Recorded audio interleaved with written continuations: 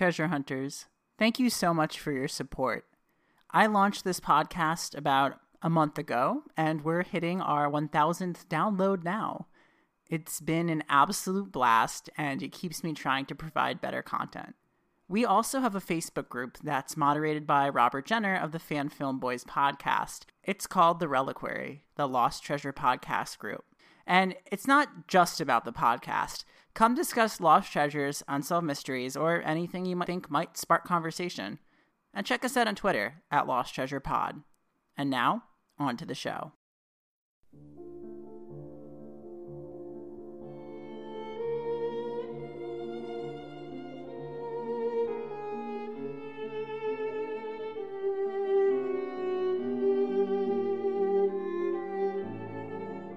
November 25th, 1934.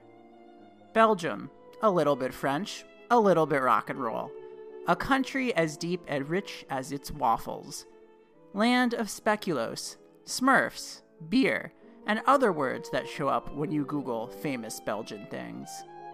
But of all things Belgian, nothing is more quaint and welcoming than its towns and villages, which still capture that old world European mystique. Dendermonde was one of those cities, a place that hadn't changed its aesthetic since the medieval ages. Dendermonde was one of those quiet, if not busy little cities where nothing particularly dramatic ever seemed to happen. People went about their business. They're polite to their neighbors, and at the time, this being between world wars, chaos and ruin were still, thankfully, a few years away. In the hall of St. Mary's College, a Catholic political rally is about to commence. Men in appropriate attire shuffle into their seats and wait for the talks to begin. Arsène Guidechar, a stockbroker and director for the nearby Art Academy of Veteran, ascends the podium to address the crowd. But as he begins his talk, his speech suddenly slurs, and in a matter of seconds, the unfortunate director falls backwards onto the floor. He is quickly rushed to the nearby house of his brother-in-law, Ernest, where medical examiners discover that Guidechar has just suffered a massive heart attack. Unfortunately, it happens to be one of those massive heart attacks that most people don't really recover from, and much to everybody's grief, the proper parties are called in to conduct Guidechar's final affairs. Among the summoned is the lawyer, Georges Deveau. Kneeling by the gentleman's deathbed, the lawyer asks if there are any last wills or directives he should carry out. But Guidechar was in a weakened state, and it was hard to hear the man. You might say he was feeling a little bit Flemish. With a faint, trembling voice, Guidechar utters the words, "I alone know the whereabouts of the mystic lamb." To the uninformed, these would appear the words of a confused, dying man. But Deveau was anything but uninformed, and when he heard Guidechar's startling proclamation, he too probably almost went into cardiac arrest. So Deveau immediately pressed for confirmation.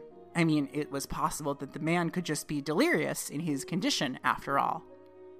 But Guidechar continued, saying, "The information is in the drawer on the right of my writing table, in an envelope marked Mutualité." With a faint smile, he shut his eyes and said, "But I take the secret with me." And then he passed away. Perplexed and deeply concerned, the lawyer traveled to Guidechar's home in the nearby town of Veteran and found the envelope just as described, in the right drawer of the director's desk. Inside the envelope was a collection of unsent letters, carbon copies of other letters, and 3 keys. On top of the envelope, Deveau found a carbon copy of a typewritten directive, and its contents caught his eye. Now, I've truncated and reworded the contents of the letter, so know that this is not a perfect transcription. "Dear Monsignor, we have the privilege to inform you that we have, in our possession, 2 of the paintings of Van Eyck, which were stolen from the cathedral of your city. We are of the opinion that it is better not to explain to you how we have come into the possession of these treasures. It just so happens that the knowledge of where these 2 pieces are kept are known to only one individual, And this fact should interest you because it implies terrifying possibilities. We propose to deliver the 2 paintings on the following conditions. First, we shall give you, as a sign of good faith, the panel depicting St. John. After you have received this painting, you will deliver to us 1,000,000 Belgian francs in 90 notes of 10,000 and 100 notes of 1,000. This money will be wrapped, sealed, and placed in a package emblazoned with the seal of the diocese. Then, you will wrap everything on parcel paper stamped with an ordinary signature. Furthermore, Monsignor, you will take caution to ensure that none of these notes will be registered with the authorities before they are delivered.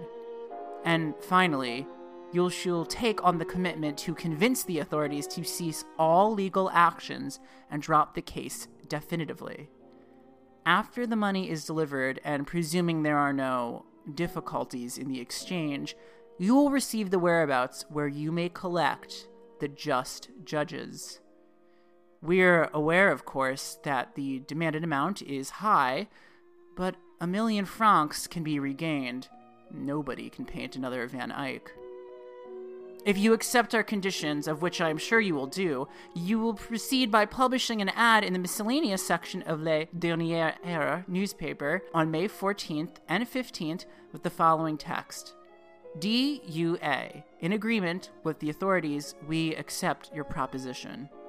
We encourage you to move with haste, and do not linger over your answer, because every day that passes increases the chance that the paintings will become damaged. Take heed. Any attempt to refuse or compromise this arrangement will result in the automatic and irreparable destruction of these masterpieces. Signed, D.U.A. Devoe put down the letter, and then said out loud, "What in the actual Nah, he didn't say that. But it was all still pretty nuts, and even more nuts was the other more explicitly incriminating note, presumably written by none other than Mr. Geidescher. And this letter was not a copy. It was, as would soon be discovered, unsent. If anything, this one was more of a confession, and a final hint as to the whereabouts of that which was stolen from the cathedral. The letter said, "What you seek rests in a place where neither I, nor anybody else, can take it away without arousing the attention of the public." Devoe couldn't have possibly known at the time that the letters he had just uncovered were only a small piece of a larger, stranger puzzle, and a search for the most infamous painting of all time. It is a hunt that has been going on for the last 80 years.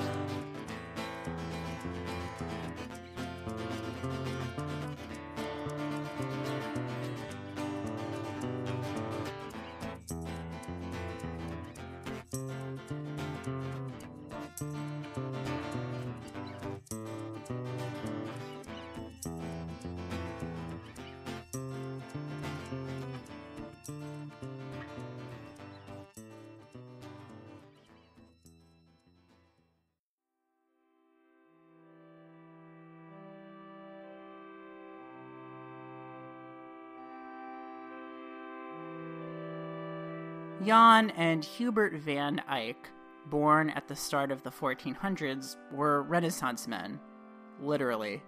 Not much is known about either of the brothers, and to drive that point home, only 20 or so paintings are attributed to Jan van Eyck, and only one of them really sort of exists anymore. We do know they were born and active around Bruges, and Jan became the court painter to John of Bavaria. For two men whom there is very little information recorded, the Van Eycks, especially Jan, left their mark on the artistic world forever, incorporating a more realistic and proportional depiction of humanity than had ever been seen up until that time in Northern Europe. Van Eyck's position granted him artistic freedom, and that was rare among artists of this time period, and this may have allowed him free rein to develop new techniques. He was so lauded by his contemporaries and those who came after that a myth was frequently passed around that he had invented the medium of oil painting. he did not. So the Van Eycks are living it up in Flanders, stupid, sexy Flanders, and the city of Ghent is the place to be because there's a renaissance going on and all of humanity is like, hey, we should really try doing better at things. It's a time of relative peace in this part of Europe, and patronage of the arts is at an all-time high. And there's a few bigwigs in Ghent who are throwing all this money around. One of these figures is a city alderman by the name of Jus Vied, who was also known by his gangster rap name of Jodocus. I'm only making the rap part up, but that was really what people called him. As a wealthy merchant and alderman, he helped bring the city into a period of political stability and economic prosperity. His family was supposedly very chummy with some of the Flemish kings, and Jodocus himself was rubbing elbows with the Duke of Burgundy. Big deal.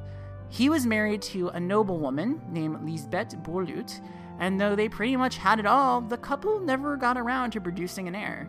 Obviously, this meant they had some money to spend around, and they thought it would be cool to cement their legacy. While most philanthropic couples just get their names on a park bench or a highway and call it a day, Jodocus and his wifeicus decided it would be cooler to fund the greatest altarpiece the world had ever seen. So the Jodocuses saw the Van Eycks' work and said, hey, you two, we like you. Paint the greatest work of art Europe has ever seen up until now. Okay, thanks, bye. And because they were practically backing up truckloads of Belgian francs to the Van Eycks' doorstep, the Van Eycks were probably like, yeah, cool, we can totally do that. Documentation over the centuries tells us that Hubert was the brother who started the work, and most likely constructed the intricate framework and overall structure of the panels. Jan did most of the painting in detail, which included what was basically the Judeo-Christian version of the Marvel Cinematic Universe. Though there is no conclusive evidence, it is believed that the painting also involved clockwork mechanisms, which may have been part of a music box component. The Ghent altarpiece would take over a decade to complete in its entirety, and Hubert van Eyck would not see it completed before he presumably went to go chill with most of the saints, prophets, and apostles portrayed in that very same painting, who I hope were all really jazzed to see his flattering portrayals of them. Except Thomas. Nothing ever satisfies Thomas. And there you have it, The Adoration of the Mystic Lamb, which is not the name of a prog metal album, but may just be one of the most important pieces of religious artwork of all time, a close follow-up to the ceiling of the Sistine Chapel. It is also considered one of the first oil-painted artworks in human history, so it has that going for it as well. The Adoration isn't just a triptych, but a polyptych. That means it's a multi-tiered, multi-panel painting that you can open up in order to unleash the full effect. It measures at 11 feet by 15 feet and contains 12 panels in total, one for each apostle. Yeah, even you, Judas. The panels depict a veritable who's who of the Christian Bible. You got your Jesus in the form of the Lamb of God right in the middle, center portion, because obviously. Then God is at the top, flanked by Mary and John the Baptist. There's some angels, some martyrs, some prophets, Adam and Eve, who get their own panel at the farmost sides. Basically, the gang's all here.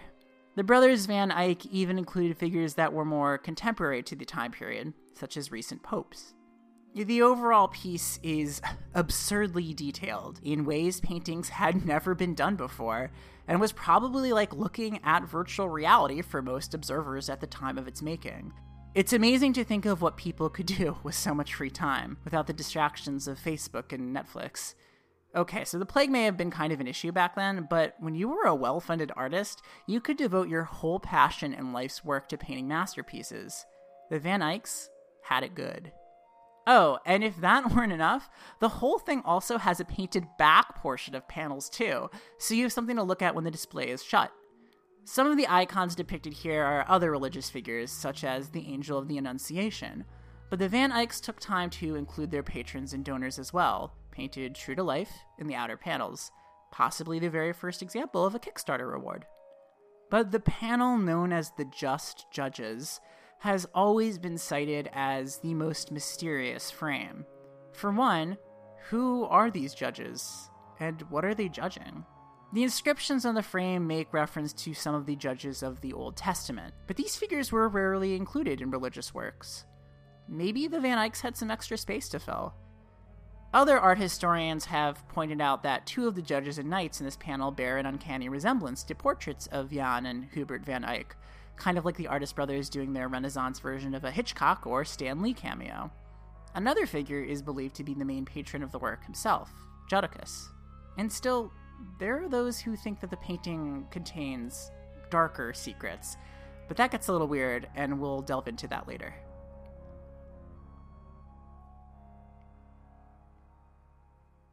Not only is the Adoration one of the most celebrated pieces of human art in the last 1,000 years or so of human civilization, but it's also been called one of the most frequently stolen artworks of all time. I mean, this thing cannot just stop getting accolades.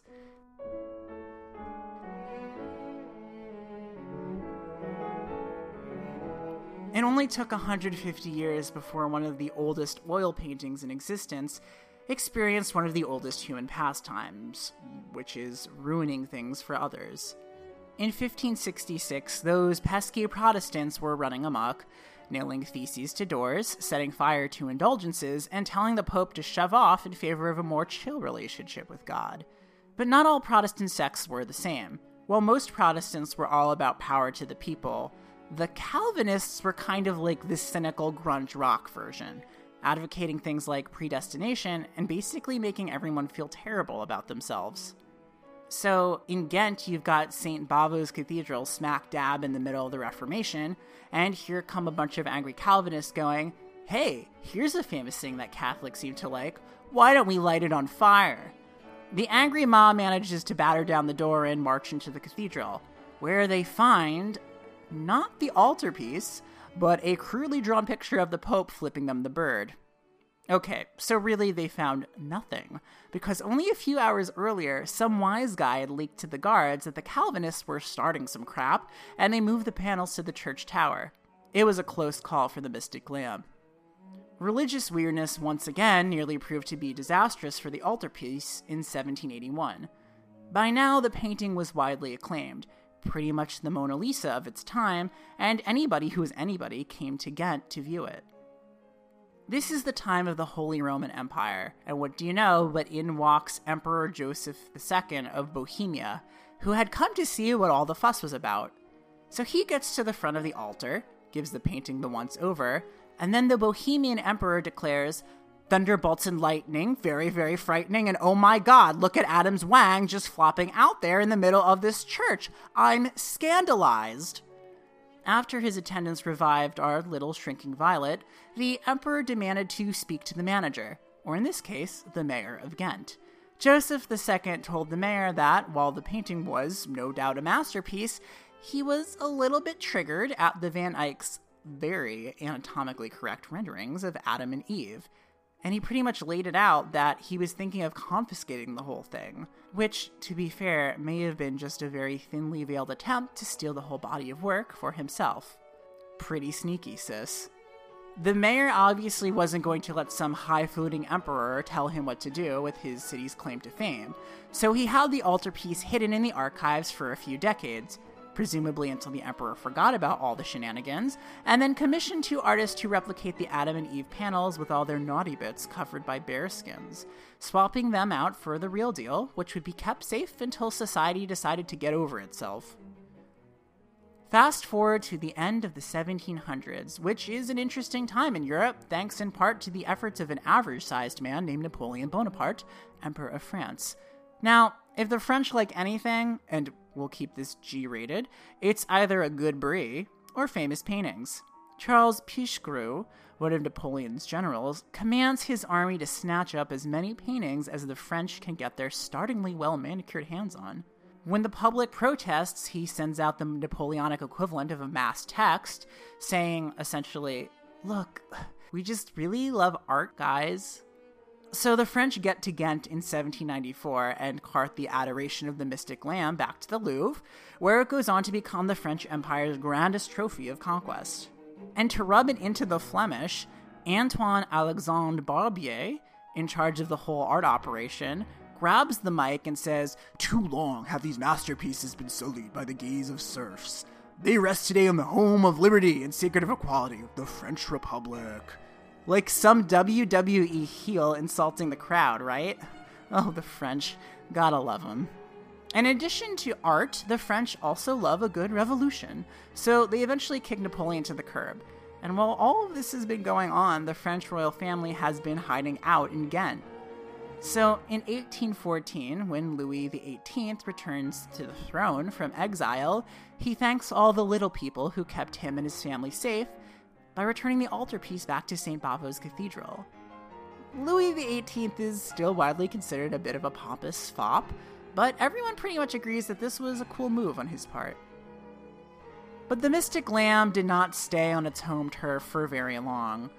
In 1816, the presiding bishop of St. Bavo's is out of town, leaving the church in the care of the vicar general, Jacques-Joseph Le Sueur. And as soon as the vicar has the place to himself, he decides to jack the panels off the altarpiece and sell them to a Brussels art dealer for what would today be the sum of $3,600. Talk about a steal. In turn, the art dealer decides that he can pawn these babies off for $120K by selling them to a Berlin art collector named Edward Solly. There's no record of just what happened when the Bishop of St. Bavo returned to find that his own vicar had flipped the paintings in a 19th century version of an 80s teen movie party scene, but I imagine it wasn't pretty. In 1821, the Prussian king, Friedrich Wilhelm III, whose ancestor you may recall helped create the Amber Room, decides that he wants a Louvre of his own, so he goes and buys Edward Sully's whole collection of priceless art, including the Ghent altarpiece. Though this is pretty much public knowledge, the bishopric of Belgium just can't go up to the king of an empire and ask, "Hey, so can we have that back?" So the altarpiece stays in the museum there until the close of World War I, when the Allies do go up to the disgraced king of the former empire and tell him, "Yeah, so we're taking that back." And because we know that the Germans were just a tad bit salty over the whole losing the war thing, they replaced the altarpiece with a placard that reads, "Taken from Germany by the Treaty of Versailles." Ooh, that's shade. And we know that around this time, a certain German individual, or should I say Austrian-turned-German individual with an interest for the arts, whose own artistic pursuits were rebuffed, may have visited the Wilhelm Museum and perhaps seen the empty space where the Ghent altarpiece once stood. This person went by the name of Adolf Hitler, and I imagine him standing there, pre-mustache era, clenching his fists and glaring at the placard, while a dramatic swell of ominous music plays in the background. Finally, the Ghent altarpiece is returned to St. Bavo's, the cathedral with just the worst security ever. But before we get into what happens next, let's talk about Arsène Gaitasher.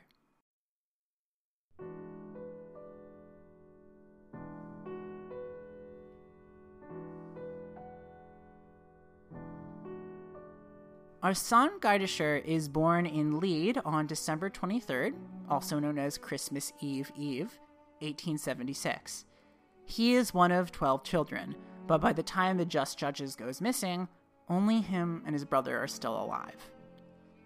Arsène's dad is a disgraced elementary school headmaster who gets caught up in a funding controversy and is promptly given the boot.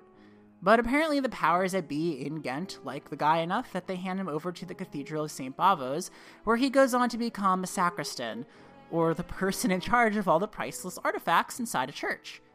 Arsène goes on to become an organist and then reluctantly takes over for his father until he resigns in 1911, declaring that the biggest mistake my father made was turning me into a sacristan. Bitter much?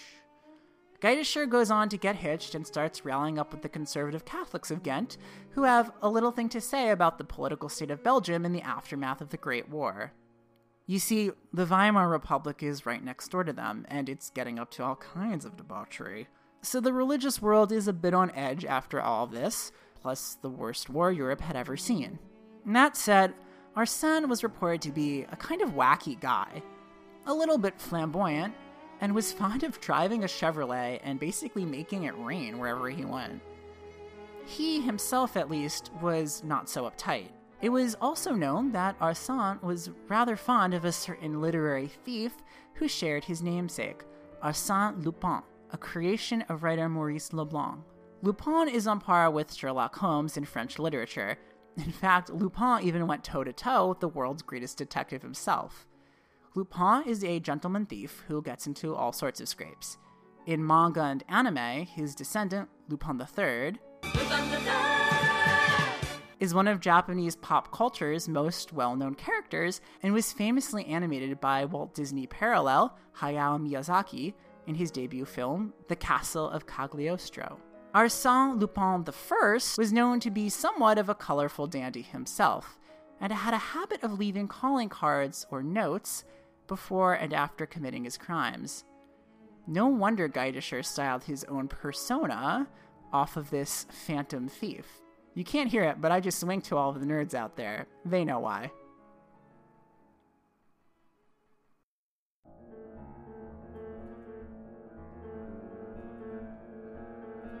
So, finally, we arrive on that fateful night of April 10, 1934. The next day, the new sacristan, Van Rossum, arrives to perform his morning ablutions when he stops in shock at the front of the altar because the panels of the Just Judges and John the Baptist are missing. The sacristan and the church canon immediately go to the police, and soon there's a mob of horrified gawkers crowding into the cathedral as word gets out. Ghent Police Commissioner Antoine Leistenborg shoves his way through the crowd and declares the whole thing a hot mess, because any forensic evidence he could have taken has been compromised by the onlookers. And to make matters worse, the police are already tied up with an investigation of a crime that took place roughly around the same time as the heist, at, of all things, the cheese shop across the street. And the only thing stolen? A wheel of cheese. Okay, so remember, this is Belgium, and they don't mess around with dairy. And also, it's the Great Depression, so kind of a bigger deal back then than it would be now. Belgium is effectively locked down, nobody in or out, while the police start to perform a sweep. Eventually, the incident goes so far up the chain of command that Scotland Yard are called in to help lead the investigation. But after all of these interrogations and leads, everyone is pretty much scratching their heads, at a total loss. And then, the letters start to arrive. On May 1st, 1934, Monsignor Copiters, the Bishop of Ghent, checks his mail and finds an unusual green envelope. Inside is the ransom letter, the one I read in the beginning, not reading it again. But the bishop isn't an idiot, though it is a terrible predicament. And he decides to do the exact opposite of the letter's instructions and go straight to the police. The investigators are of the mind that they're not going to negotiate with this notorious DUA. The prosecution is out for blood, but the bishop is also like, hey, priceless painting, one of the greatest works of human civilization, hello? Monsignor is ready to commission all the church bake sales in the world in order to raise enough ransom money for these two priceless panels. And not long after this goes down, the Monsignor receives another letter, but this one includes a clue. Inside the envelope is a luggage or coat check ticket from a Brussels train station. The letter writer demands the ransom sum again and then says, in a gesture of goodwill and intent, that the police should make use of the enclosed ticket. So the investigators hightail it to the train station, and there, inside the locker matching the ticket, and wrapped in black cloth, is John the Baptist. The painting, not the guy. The police manage to track down the steward who'd taken the ticket, but the only description he can offer the investigators is that the man who gave him the unusual luggage was roughly in his 50s. So, major plot twist, right? And it means the thief isn't kidding around. About 4 months after this, while the poor Monsignor is probably a nervous wreck, he receives yet another typewritten letter demanding the cash. And at this point, he's like, screw it, I'm just getting this done. He chooses a priest of St. Lawrence in Antwerp to act as the intermediary, who he sends along with a suitcase containing a quarter of the ransom. And on June 15, the priest waits inside the adjacent cathedral house for the thief's contact. The doorbell rings. With a rapidly beating heart, the priest slowly turns the knob and pulls open the door to find a very perplexed taxi driver who explains that he's to take the suitcase to his passenger waiting in the car across the street.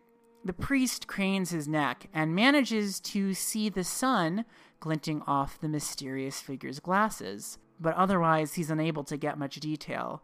So the priest hands over the cash and the driver goes to hand it to the passenger, only to return with the suitcase. It seems the money has been rejected. The taxi driver and the shadowy figure drive off, leaving one very confused Belgian priest in the dust, holding stacks of cash. Oh, and presumably the police were waiting in the wings the whole time, and they, for whatever reason, decide not to follow that car. Suspicious or just stupid? People have theories. And that's pretty much where things stop. After a 13th letter received in October of that year, the ransom bids cease coming in. Nobody can figure out why. That is, until Arsène Gaidescher suddenly collapses in the middle of a rally and his letters are discovered in his desk drawer. For reasons that are still not quite clear, it takes Gaidescher's lawyer, Deveau, a month before he alerts the police to what he found. The investigation is in a tizzy. They think they finally cracked the case and are so very close to finding the Just Judges panel. So they interrogate Gaidescher's wife, who flat out tells him that her husband is innocent, but come on, lady. Unfortunately, this being before modern forensics, nobody thinks to check Gaidescher's typewriter for clues, and it ends up on the desk of a young detective and then later a junk pile. And then years later, Gaidescher's wife mentions that the night her husband died, she burned some of the papers of his because she didn't think they were very important. Oh, wow. But what about those 3 keys that Deveau finds in the secret envelope? One is merely the key to the garage where Arsène kept his beloved Chevy. The other key leads to a safe at a bank deposit, which right away everyone is like, holy crap, this is it. But I wouldn't be doing this episode if they found it there, so nope. The third key, interestingly enough, unlocks the door that leads to the roof of the cathedral, but this evidence is deemed circumstantial at best. And that, my friends, is where the trail goes cold. At least for the next few decades. Now, back to Hitler.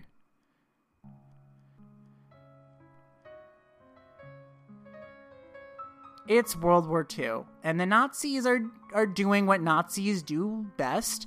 Hitler hadn't forgotten the sting of losing the altarpiece, and he made it his prerogative to get it back. But simple revenge was not the Führer's only motive in seeing the adoration return to German soil. And here's where things get a little Da Vinci Code. In the inaugural episode of Relic, I made mention of Hitler's deep desire to see all of the world's treasures congregated in one secure location, a grand museum Hitler was to build, and would not shut up about, in his Austrian hometown of Linz.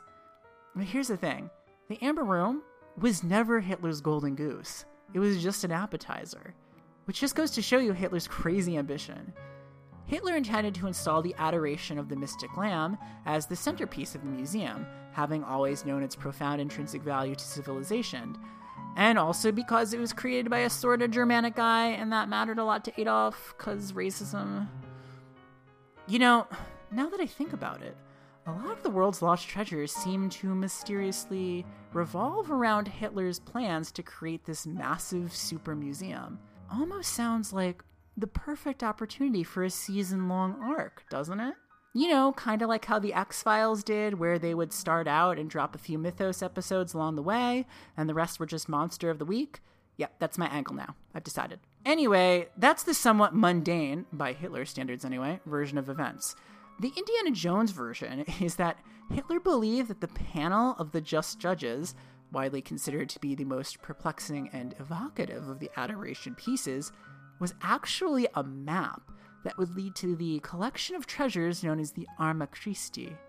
These were the various tools involved in Jesus Christ's final days, including the Lance of Longinus, also known as the Spear of Destiny, the Death Shroud draped over Christ's body, and of course, the Holy Grail, Ark of the Covenant not included. What's crazy is that Hitler is actually on record saying that acquisition of the Arma Christi, or at least some of its objects anyway, would be what it finally takes to dominate the world. And legend has it that Adolf Hitler got pretty far in this quest when he actually acquired one of these relics.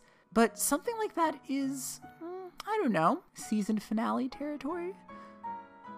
When the Nazis occupied Belgium, Hitler got his altarpiece. Only he had nowhere to put it yet, so he had the Nazis place it in the Silesian salt mines of Austria with other treasures, including, supposedly, the Amber Room at one point. But Hitler wanted to complete the set, and with one of the most important panels missing from the adoration, he dispatched one of his art thieves to try and locate what the Belgians had failed to find.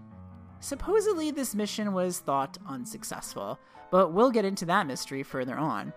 In any case, when the Allies closed in, the Nazis planned to rage quit by blowing up the mine and all of its treasures in an act of impudent nihilism, but they were stopped by the renowned Monuments Men, whose prerogative was in securing and recovering Europe's stolen masterpieces. Thanks to them and a team of Allied troops who parachuted in, they were able to take the mine, while the Nazis fled with the tails between their legs. For like the 7th time, the Ghent altarpiece had been recovered and restored to its rightful home.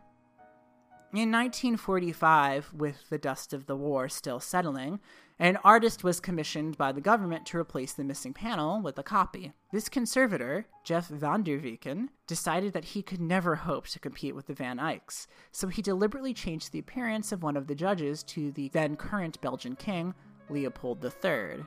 In 1986, the stewards of the cathedral, and perhaps the government, got tired of the painting being stolen all the time, so they relocated it to the more secure part of the church and put it inside a giant bulletproof glass box, like Hannibal Lecter in Silence of the Lambs. People are reportedly not too happy about this, since the tin of the glass kind of does a disservice to the painting, but it certainly makes it a lot harder to steal.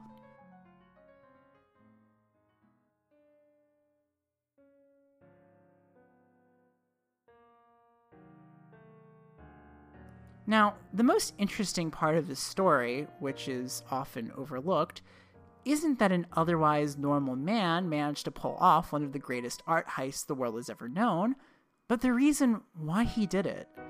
Arsène Guidescher was reportedly swimming in Belgian francs, and wasn't exactly strapped for cash.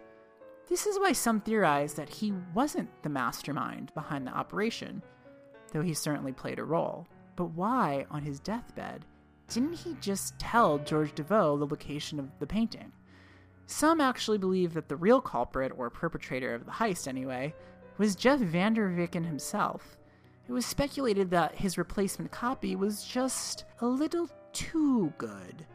Almost as if he was copying the work directly from the original, which he had in his possession, allegedly. People even went so far as to say that the replaced painting was, in fact, the Just Judges painted over to hide the truth of van der Weken's misdeeds. That would be, frankly, hilarious if true, because then it means, twist, the Just Judges aren't really missing at all. Fortunately, actual smart people analyzed this replacement and said, "Y'all are high." Conspiracy theorists then pointed to the church's bizarre level of secrecy about the whole ordeal, and why they weren't as keen to let people look into the case. Some accused the church of a cover-up, one leading straight to the top, the bishop himself. We know Guidescher's father was dismissed from his headmaster position due to a funding or embezzlement scheme, so shady dealings run in the family. One theory postulates that a group of church parishioners entered into a dubious investment scheme that went belly up. It was the Great Depression, after all. Guidescher may have been among the guilty party and masterminded the theft and ransom of the panel in order to raise funds to recoup him and his fellow conspirators' losses. But critics of this argue that Guidescher was, for all of his eccentricities, a good Catholic, and one with plenty of stacks on deck. No need to try and acquire more cash. Still, greed does have strange effects on otherwise good men. Over the years, there have been plenty of detectives, official and amateur, who have tried in vain to locate the panel. One of these inquisitive souls was Karl Mortier, chief of Ghent police from 1974 to 1991. As someone who was involved with the local law and one whose forebears were directly involved with the case, the missing Just Judges have always captivated him. Mortier's research uncovered several interesting pointers that may acquit the late Guidescher of his crimes. He noted that the gentleman in question had been plagued with terrible eye problems over the course of his life, and couldn't even see in the dark. You know how it might look at night when you're trying to rob a Middle Ages cathedral, presumably by yourself. And this is why the former chief of police believes that if it was Geitescher, he had to have had accomplices with him. For one, in order to lay hands on any of the panels, which were elevated quite a ways off the ground, you needed a sturdy ladder and at least 2 or 3 people to help carry out the operation. He speculates that one of the custodians had to have been involved in the heist. And remember how I said the church was being hella secretive? While Mortier managed to access the church archives, the cathedral staff refused him access to the periods of 1934 to 1945, which was kind of the whole reason Mortier had even come to them. And this wasn't some hobbyist schlub like, say, me. This guy was a well-respected member of the community and literally the former chief of their police. And Mortier started to suspect that the police at the time may have been in on it as well, citing continued mismanagement of evidence during the investigation, as well as being weirdly inept about one of Europe's biggest art crimes. And now, back to Hitler. When the Nazi art thieves were dispatched to locate the missing panel, they supposedly didn't find anything. The thief in question was Heinrich Kohn, who worked directly under Joseph Goebbels. Goebbels. Kohn said that the panel was originally hidden on the premises of the church, but then it was moved before he arrived. Now, obviously, after the war, the last thing the people of Belgium, and certainly the church, are going to do is corroborate a high-ranking Nazi's words. But what was uncovered years later was a strange statement taken from none other than Geitescher's wife. She said that when she casually theorized that the Germans were behind it, years before Hitler even barged into town, her husband simply smiled, villainously I hope, and said, "What is misplaced is not stolen." And then he added about the police, "If I were them, I wouldn't look far. If they'd only let me search for it, I'd stay within the vicinity of the cathedral." Either this woman really stood by her man, or she was the densest person ever. St. Bavo's Cathedral has been searched 6 individual times since the Second World War, and Mortier himself has presided over an X-ray of the cathedral's interior and depths. No such luck. In 1995, Geitescher's grave was plundered by an amateur detective, and his skull was stolen by a psychic who tried to perform a seance in it so she could summon Geitescher from beyond the grave and ask him where he hid the panel. Because that just makes sense to go to the source, right? Needless to say, this didn't do anything other than make this story even weirder. In 2001, another policeman by the name of Christian Knopp came forward with the bombshell announcement that he had actually found the Just Judges, kind of. He believed that the answer lay within a secret code that the thief, DUA, included in his ransom letters to the Bishop of St. Bavo's. He traced Geitescher's movements to Antwerp, site of the infamous rejected transaction. By tracing the paths between Geitescher may have mailed the letters, he discovered that all of the lines converged on the crypt of the Belgian royal family, in the palace near Brussels. Knopp believed that the panel was actually hidden inside the coffin of King Albert I, who was killed in a climbing accident eerily around the same time that the Just Judges panel went missing. And in theory, the story kinda checks out. Trying to break into a Belgian king's tomb, in keeping with the letter's warning, would most definitely have roused the attention of the public. But perhaps what's interesting about this claim is that Knopp was, coincidentally, writing a book about the theft. Free publicity, doesn't hurt.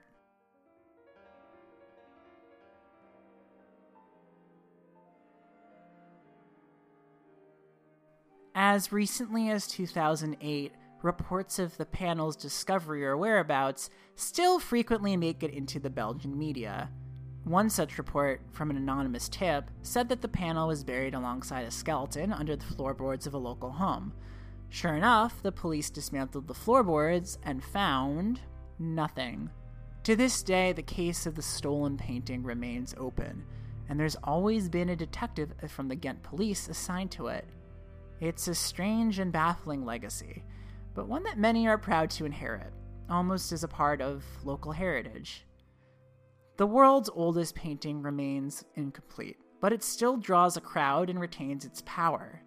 The adoration of the mystic lamb may also hold a deeper meaning, one that is either sinister or hopeful, depending on how you look at it. And the meaning is that the 12 panels don't merely depict a collection of various biblical figures, but a precise, foretold moment. And that moment is when all questions and mysteries will finally be answered. The Book of Revelation, in addition to being one of the gnarliest books in the New Testament, accounts for the end of days, as prophesied by an imprisoned John of Patmos. If the Van Eycks drew from all sources of the Bible for their masterpiece, then there is reason to believe that they would have included aspects of this book as well. In Revelations, John of Patmos describes many visions, both mesmerizing and horrible to behold. But in the midst of this chaos, he mentions one captivating, redeeming moment when the world begins to crumble. It comes from chapter 7, verse 9, and it reads, "After this I beheld many multitudes, which were impossible to count, which were of all people, generations, nations, and languages, standing before the throne and before the Lamb."